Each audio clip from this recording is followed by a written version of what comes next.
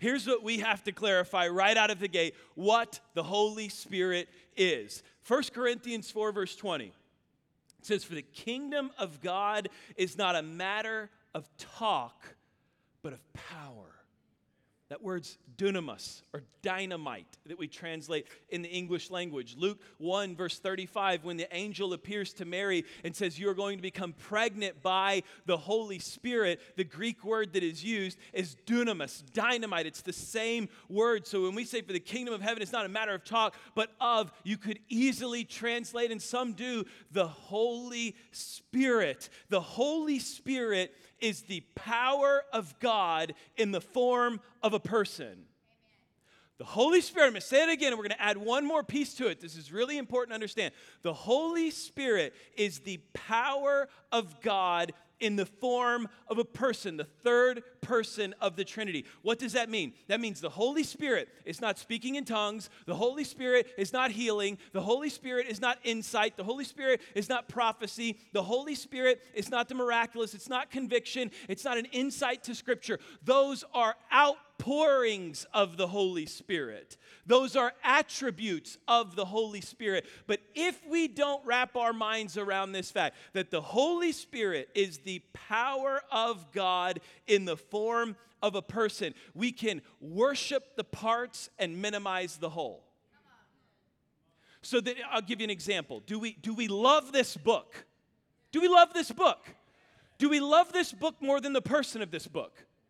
No, why? Because this book points to a person. But when we do love this book, and listen, Scripture is inerrant, it's God-breathed and everything else, so don't start to question my theology. What I'm saying is this: when we begin to love this book and worship this book more than the person this book points us to, here's what happens. We study this book, we commentate this book, we deconstruct this book, we preach this book, we tell other people the passages in this book, we memorize this book, but if we don't take it to doing the things that the person of this book did, we are all talking no power.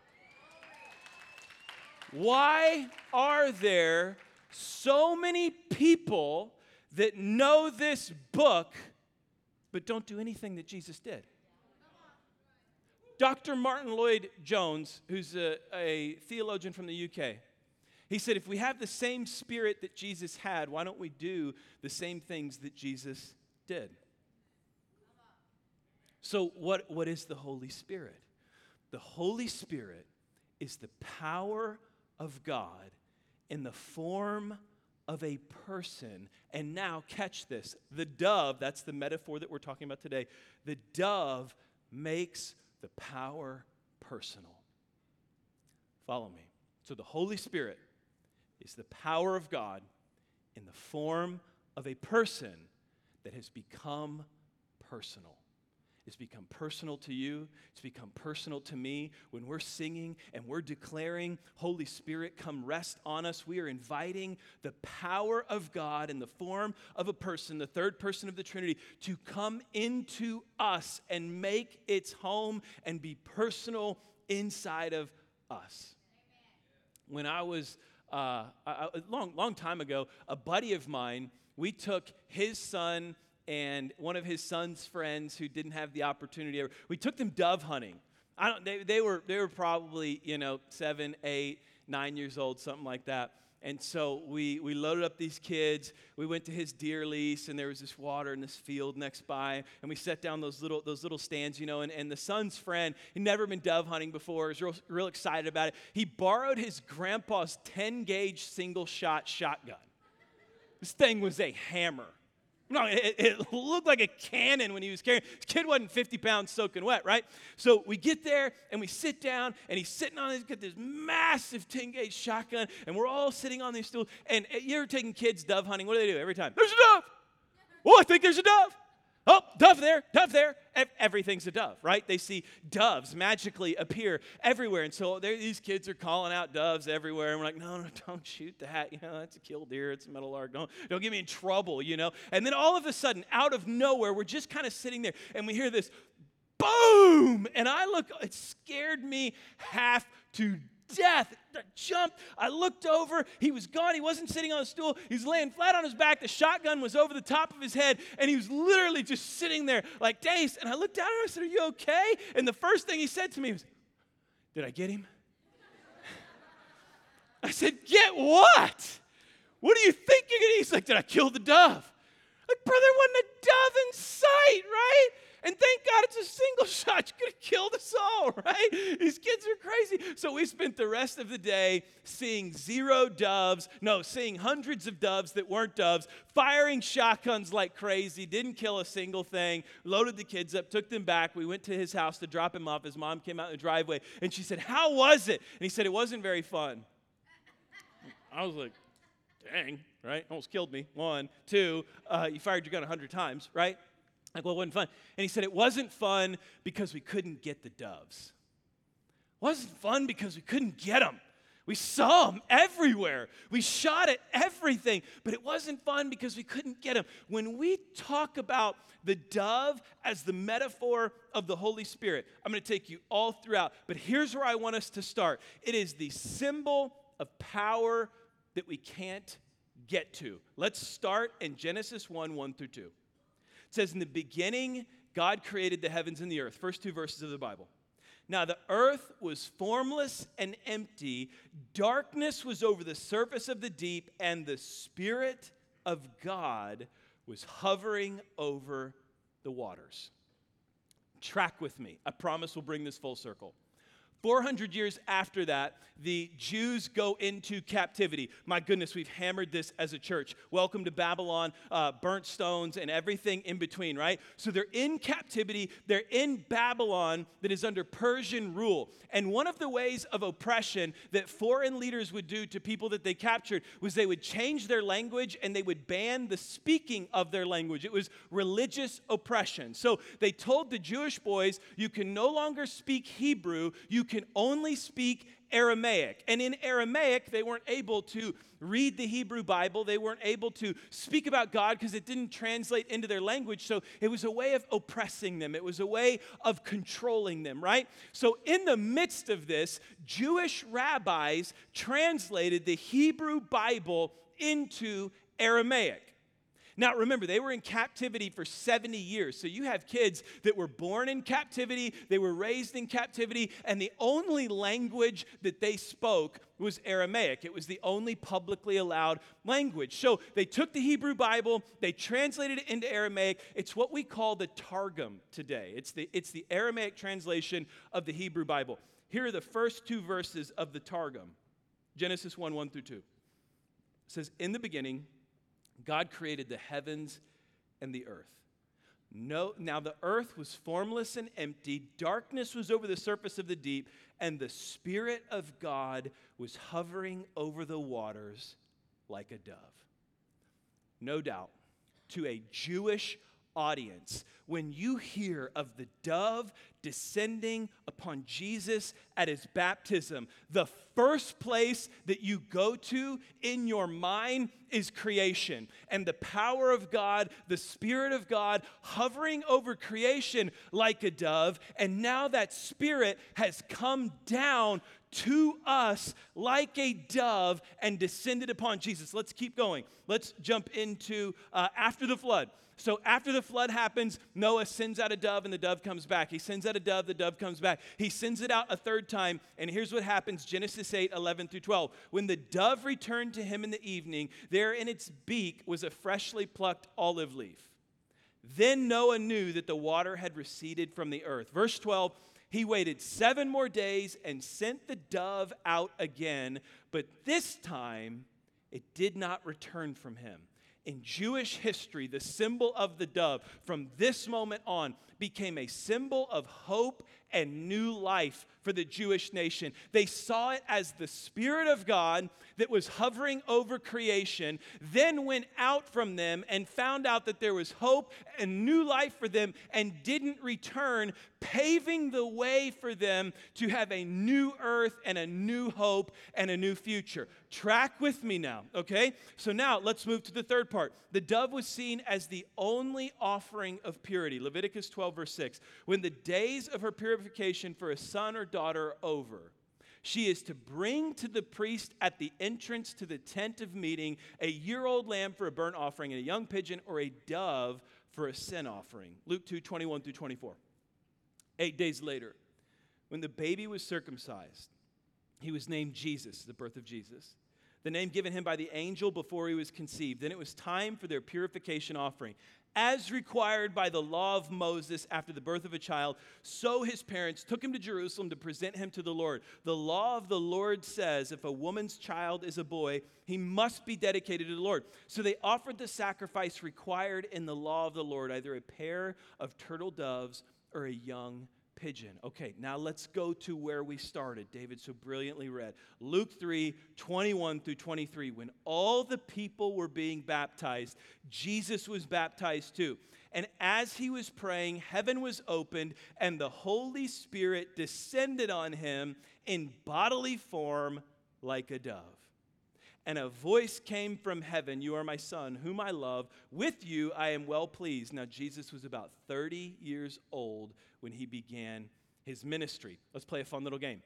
Let's be first century Jewish boys. Girls too, right? I'll just picture you all with beards. Whatever. We'll figure it out, right? So here, we're all Jews, right? We're all first, second, third century Jews at this point, and we are all hearing about someone comes, and they tell us the story of Jesus' baptism. Here he comes. Are you ready? Hey, guys, I have a story to tell you. Thank you. Okay, listen, Jesus came and he was arguing with John, and John was baptizing people, and Jesus told John, "You need to baptize me too." And John said, "What, are you crazy?" Right? And so Jesus said, "No, it is fitting to fulfill all righteousness. Baptize me now." So John got in the Jordan River, and Jesus got in it too. And guess what happened? John placed his hand on Jesus' head. He baptized him in the water. And as Jesus was coming out of the water, the Spirit of God in bodily form, like a dove, came out of the sky and landed on Jesus. Thank you. Yeah, what? Are you blown away? Listen to me. We have to understand this. The dove descending on Jesus at baptism would have been like a UFO sighting to us today that you're telling your friends about. You're like, "Hey, I saw something in the sky. Hey, I saw something go out of the sky and through the sky again. Hey, I've been hearing about this thing. Whoa, dude, it's coming back." Not only is it coming back, but boom, it's landed in my yard. It's here. I gave way too much effort for 2 rows to be excited about that. Do you understand what the dove means? The dove means God's power in the form of a person became personal. That it came to meet you, and it came to meet me. That's the whole story of the dove. He is here. He is with you. We're asking him to rest on us, descend on us like a dove. Think about this. To a first century Jewish audience, they would have seen the dove in creation. They would have seen it in their minds and in their hearts because it's what they read in Scripture. They would have known the story of Noah and the dove going out and their grandparents telling them, "Oh, you see that beautiful dove over there? Man, I remember when the earth was flooded and everything was void, and all of a sudden a dove went out, and we knew when that dove didn't come back, there was hope and there was life and there was a future for us." They know, hey, remember when we were under Levitical law and we have to make an offering for our impurity, and the purest offering we can make is a dove. And dude, did you know that dove representing the Spirit of God came, descended, and landed on Jesus? Number one, the dove represents God's power becoming personal.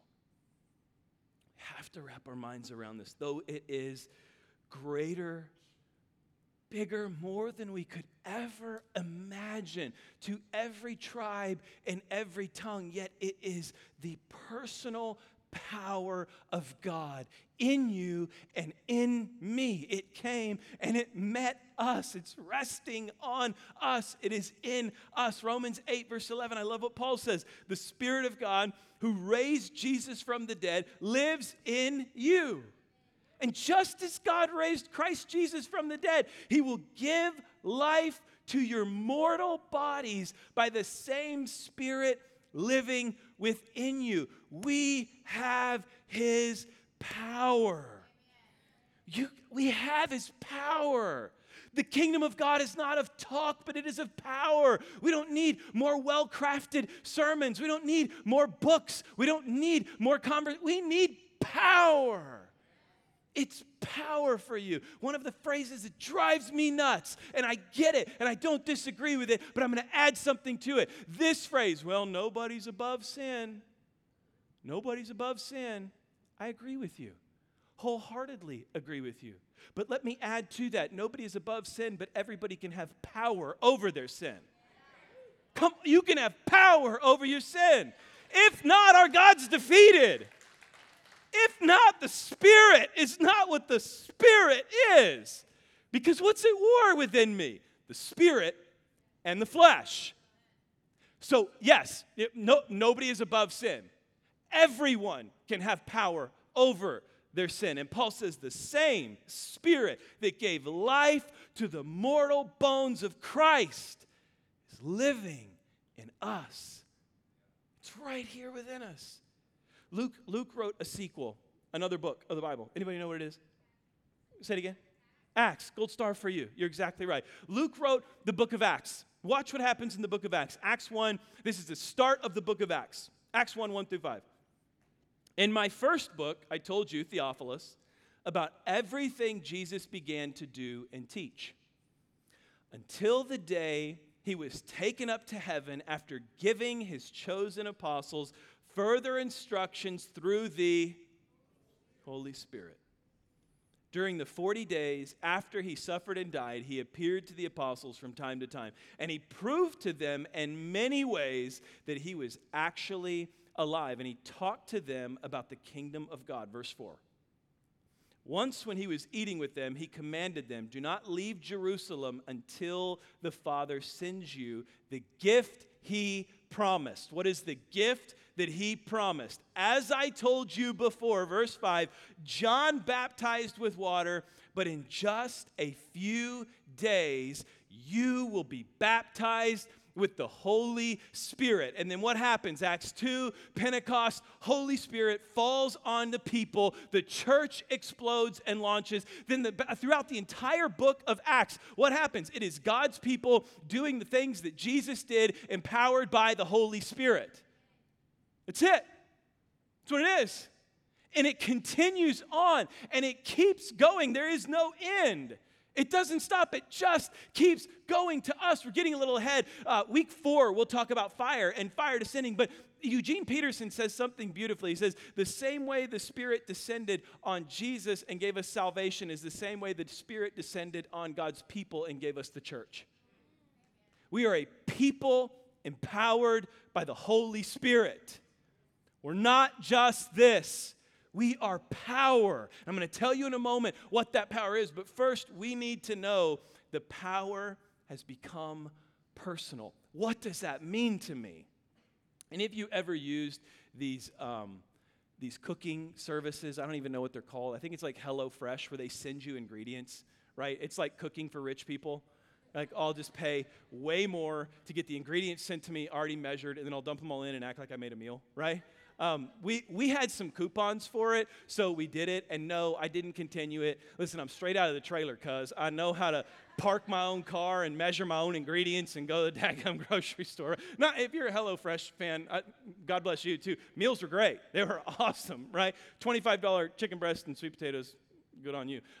But we had one of these, right? And we took this thing, and it showed up, and it was this box, and inside of it was everything that we needed to make the meal. And we didn't have to do much. We just had to take what we had already been given and put it to use to feed ourselves. Do you see where I'm headed with this?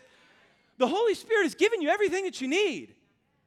Why, when we declare these songs and we see, you're all I want. It's all that we need. You have the power and you have everything that you need. Why? Because the power became personal. The power became personal and the power met. You have everything that you need to heal your marriage. You have everything that you need to overcome your addiction. You have everything that you need to set yourself free from depression. You have everything that you need to calm your anxieties, to rid yourself of fears. You have everything that you need because the power of God has become personal. Let's keep diving in. Number 2. So the power has become personal. Now what do we need? Here's what the dove represents. God's power finds a home. God's power finds a place to dwell. God's power finds a place to go. There's a Hebrew word, navah. It's a beautiful word. It means literally to bring home and make beautiful. That's the new baby name for the year, right? How many people are now going to name their daughter Navah, right? Navah means to bring home and make beautiful. When the children of Israel are fleeing slavery in Egypt, right? And Moses comes and he parts the Red Sea and all of them get free and they're on the other side of the sea. Once they're on the other side of the sea, Moses comes and he sings this song unto the Lord. Listen to it. It's Exodus 15, 1 through 2. He says, "Then Moses and the people of Israel sang this song to the Lord. I will sing to the Lord, for he has triumphed gloriously. He has hurled both horse and rider into the sea. The Lord is my strength and my song. He has given me victory. This is my God, and I will praise him," or I will navah him. Moses is literally saying, this is my God, and I will make him a home, and he will make me beautiful. Matthew 3, verse 16. This is Matthew's account of Jesus' baptism. He uses 2 words. He says, after his baptism, as Jesus came up out of the water, the heavens were opened, and he saw the Spirit of God descending like a dove and settling on him. Those 2 Greek words mean to come down and welcome in. They are the cheap version translated navah in Hebrew. What is he saying? He is saying that the Holy Spirit came down and made a home in Jesus to make him beautiful. What is the goal of my life? It's to become a home where the Holy Spirit can come and can make me beautiful. I don't know about you, my home is, it's kind of like a nudist colony. It is. It's just crazy. Like, my daughter is always running around. She's crazy, and she's like most comfortable running around in her underwear. I don't know why. I don't get it. The second we get home, she's in her underwear and she's partying, right? My son Canaan, he changes all the time. He literally changes clothes all the time. He gets stuff on him, so he's usually either shirtless or pantless or, God forbid, both, right? But he's right. My son Zadok, his only favorite outfit is a diaper. He's one of those kids that loves to just walk around in his diaper. Anna is nursing, so... Nursing moms, if you know, you know, right? It's just easier. Too far, right? But here's the thing. It's our home. And you know what's okay in our home? To be completely yourself. It's okay in our home if you got to run through in your underwear to grab a towel. It's okay. Why? Because it is our home, and what is in our home is the ability to be completely who you are. When you're in our home, you don't have to ask to get leftovers. You don't have to ask to go to the pantry to get something to eat. You don't have to ask whether or not you keep your shoes on. You don't have to ask whether or not you do. Why? Because it's our home, and we inhabit our home. What is the Spirit looking for in us? A home to come and dwell and make beautiful. Why does Paul say in Ephesians 4:30, and do not grieve the Holy Spirit of God with whom you were sealed for the day of redemption? He is saying, don't become a place he cannot dwell and do what he does. What is the goal of our life? I want to be a home, a well-crafted home with the doors wide open for the Holy Spirit to come live in me and help me to do the things and live the way that Jesus lived. That is what we are. We are the home for the Holy Spirit. It's what we want to be. We want to be His dwelling place. It's why we do daily presence. Why do we do daily presence? Why do we worship? Because Jesus said you'll worship the Lord only, and you will only serve your God. Jesus was a worshiper. Why do we read Scripture? Because when Jesus fought the devil and won, He used Scripture over and over and over. Why do we pray? Because prayer creates intimacy with God so that we can hear God and we can become this place where the Holy Spirit can dwell. If you're saying to yourself, I want more of the Spirit's power, become a better home. Become a better place where He can dwell, where He can live, where He can be fully and completely Himself. Then we finish here. What does the dove symbolize? God who empowers me to do what Jesus did. Let me tell you something. The purpose of the Holy Spirit, primarily, is to empower you to do and live the way Jesus lived. I don't mean to break your heart, and I've prayed the same prayers, so I'm not picking on you, I'm picking on me, but the Holy Spirit does not exist to empower you to hit a home run in the bottom of the ninth when the bases are loaded and you're down 3. Like, the Holy Spirit does not exist to help you hit the game-winning, buzzer-beating shot. The Holy Spirit does not exist to empower you in a game show. Holy Spirit, activate. Holy Spirit, activate. Holy Spirit doesn't care. Holy Spirit doesn't care, right? The purpose of the Holy Spirit is to empower me to do and live the way Jesus lived. Think about this for a second. Jesus walked the planet 30 years before His baptism. He didn't utter a word of teaching. He didn't work a miracle or call a single disciple. 30 years. Before His baptism, Luke said he was 30 years old when He started His ministry. Didn't utter a word of teaching, didn't work a single miracle, didn't call a single disciple. After His baptism, what happened? All He did was teach, do miracles, and call disciples. The single event that changed the course of Jesus' ministry was the descent of the dove in the form of the Holy Spirit, the bodily form of the Holy Spirit, descending like a dove and landing on top of Him. Let's walk through the book of Luke really quick. Luke 3, we know He's baptized. Luke 4, verse 1, here's what happens. Then Jesus, full of the Holy Spirit, returned from the Jordan River. He was led by the Spirit into the wilderness. Luke 4, verse 14. This is after the temptation. Then Jesus returned to Galilee, filled with the Holy Spirit's power. Reports about Him spread quickly throughout the whole region. Luke 4, verse 18. Here it is. This is what the Holy Spirit empowered Him to do. The Spirit of the Lord is upon me, for He has anointed me to bring good news to the poor. He has sent me to proclaim that captives will be released, that the blind will see, and that the oppressed will be set free. The Spirit is what empowered Jesus to do what Jesus did. We get confused sometimes because we begin to think that the purpose of the miraculous in the life of Jesus was to prove that Jesus was who He was. It was to prove His identity. There's one problem with that. Lots of people did miracles. Paul did miracles. Peter did miracles. John did miracles. Early church history, this wasn't even a question. The purpose of the miraculous in the life of Jesus was not to prove who He was. It was to prove that the power of the Spirit was on Him. That's the purpose of the Spirit. That's the purpose of the miraculous. It wasn't so that Jesus could say, see, told you, I am He. No, it usually says, don't tell anybody about this.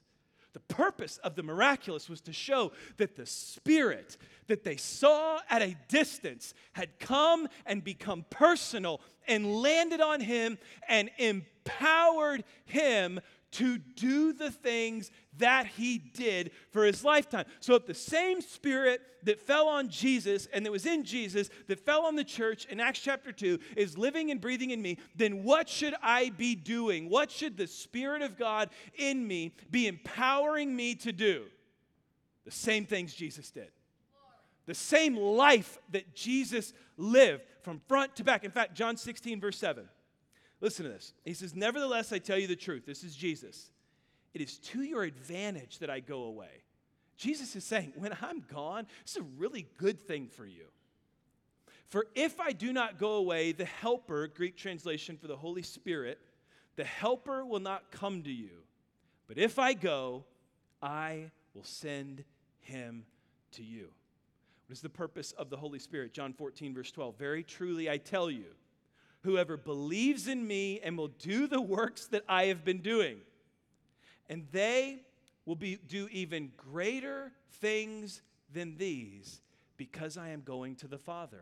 How are they going to do even, so he's saying the Spirit will help you do even greater things than I do. We're not to just do the things that Jesus did. We're to do even greater than what Jesus did. Why? Because the Spirit of God has become personal, and it is on us and in us and waiting for us to become the home that he can pour out of and work in and do the things that Jesus did and live the way that Jesus lived. During COVID, our gym shut down, and it never reopened, so we did a garage gym, and it was one of the greatest things we've ever done. I'll never go back to a gym. I ain't sharing sweat with you or nobody else, right? It's just me and my family and our nudist colony or whatever. No, but we started this garage gym, and so my kids, they love to go out there and mess around, and one of the new things that we got is a landmine. And so he had this landmine sitting there, and Canaan saw it, and he got really excited about it. He went up to it, and he tried to lift it up, and he couldn't. And then he tried again. He started getting real discouraged. He was like, I'm just a weak boy. I said, but try it again. Try it again. And I leaned down next to it. I grabbed a hold of it. He didn't know I had a hold of it. And he comes up, he grits his teeth, and he gives it a good pull. And I lifted it up with him, and he was like, yeah. I was like, do it again. He drops it down, and he lifts it up again. He's getting his grit teeth around. He does it a third time. I said, go over your head. He goes, wham, throws it up over his head. And, of course, I've got a hold. And he's like, he's walking around the garage like Popeye.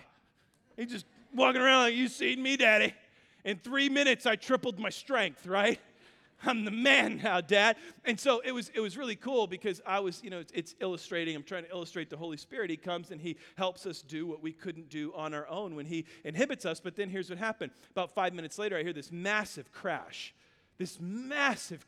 And I look over, and he had actually himself ripped the landmine up. He had gotten it above his head, but he couldn't control it. So he fell over with it, and it fell into our assault bike, and it knocked that over, and it rammed into the wall, and it created this huge crash. And he was terrified, nearly got crushed. Thank God he was okay. And I was just thinking to myself, what an illustration. When we're a home where the Holy Spirit can dwell, we have a power within us that is greater than us, that empowers us to do the things that Jesus did. But when we're not that home, and when he is not, and when we have grieved him over and over and over, all of a sudden we're trying to do things that we can't do on our own. John Wimber, who found himself at the helm of a revival in Southern California in the 80s, a real move of the Holy Spirit. He said this, and I want to leave us with this. He said, we prayed for thousands to get healed, and thousands died. Then it happened. I love this.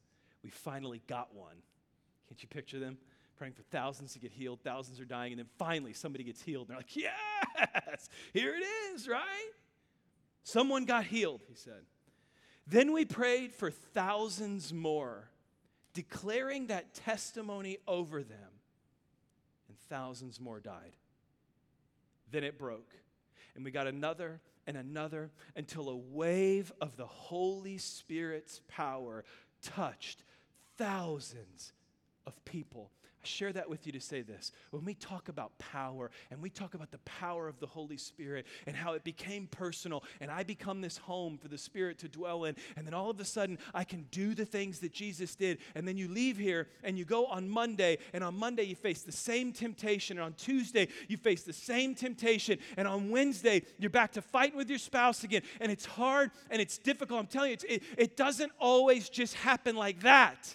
The power of the Holy Spirit doesn't promise you the miraculous in the moment that you ask for it. But what is promised is this, that the power becomes personal. And if you will continue to work to become the home that Holy Spirit can dwell in, that He can come into and He can move in, and you begin to do the things that Jesus did, all of a sudden you will experience a wave of the power of the Holy Spirit where you will look out and you will be nothing but a small town poor kid from Kansas who had no hope of being in ministry, and all of a sudden say, how am I pastoring a church? It's just the power of the Holy Spirit. But it's over years and years of just saying, I just want to be a home where you can dwell. I want to be a place where you can come and be fully yourself, be 100% who you are, a living sacrifice of worship.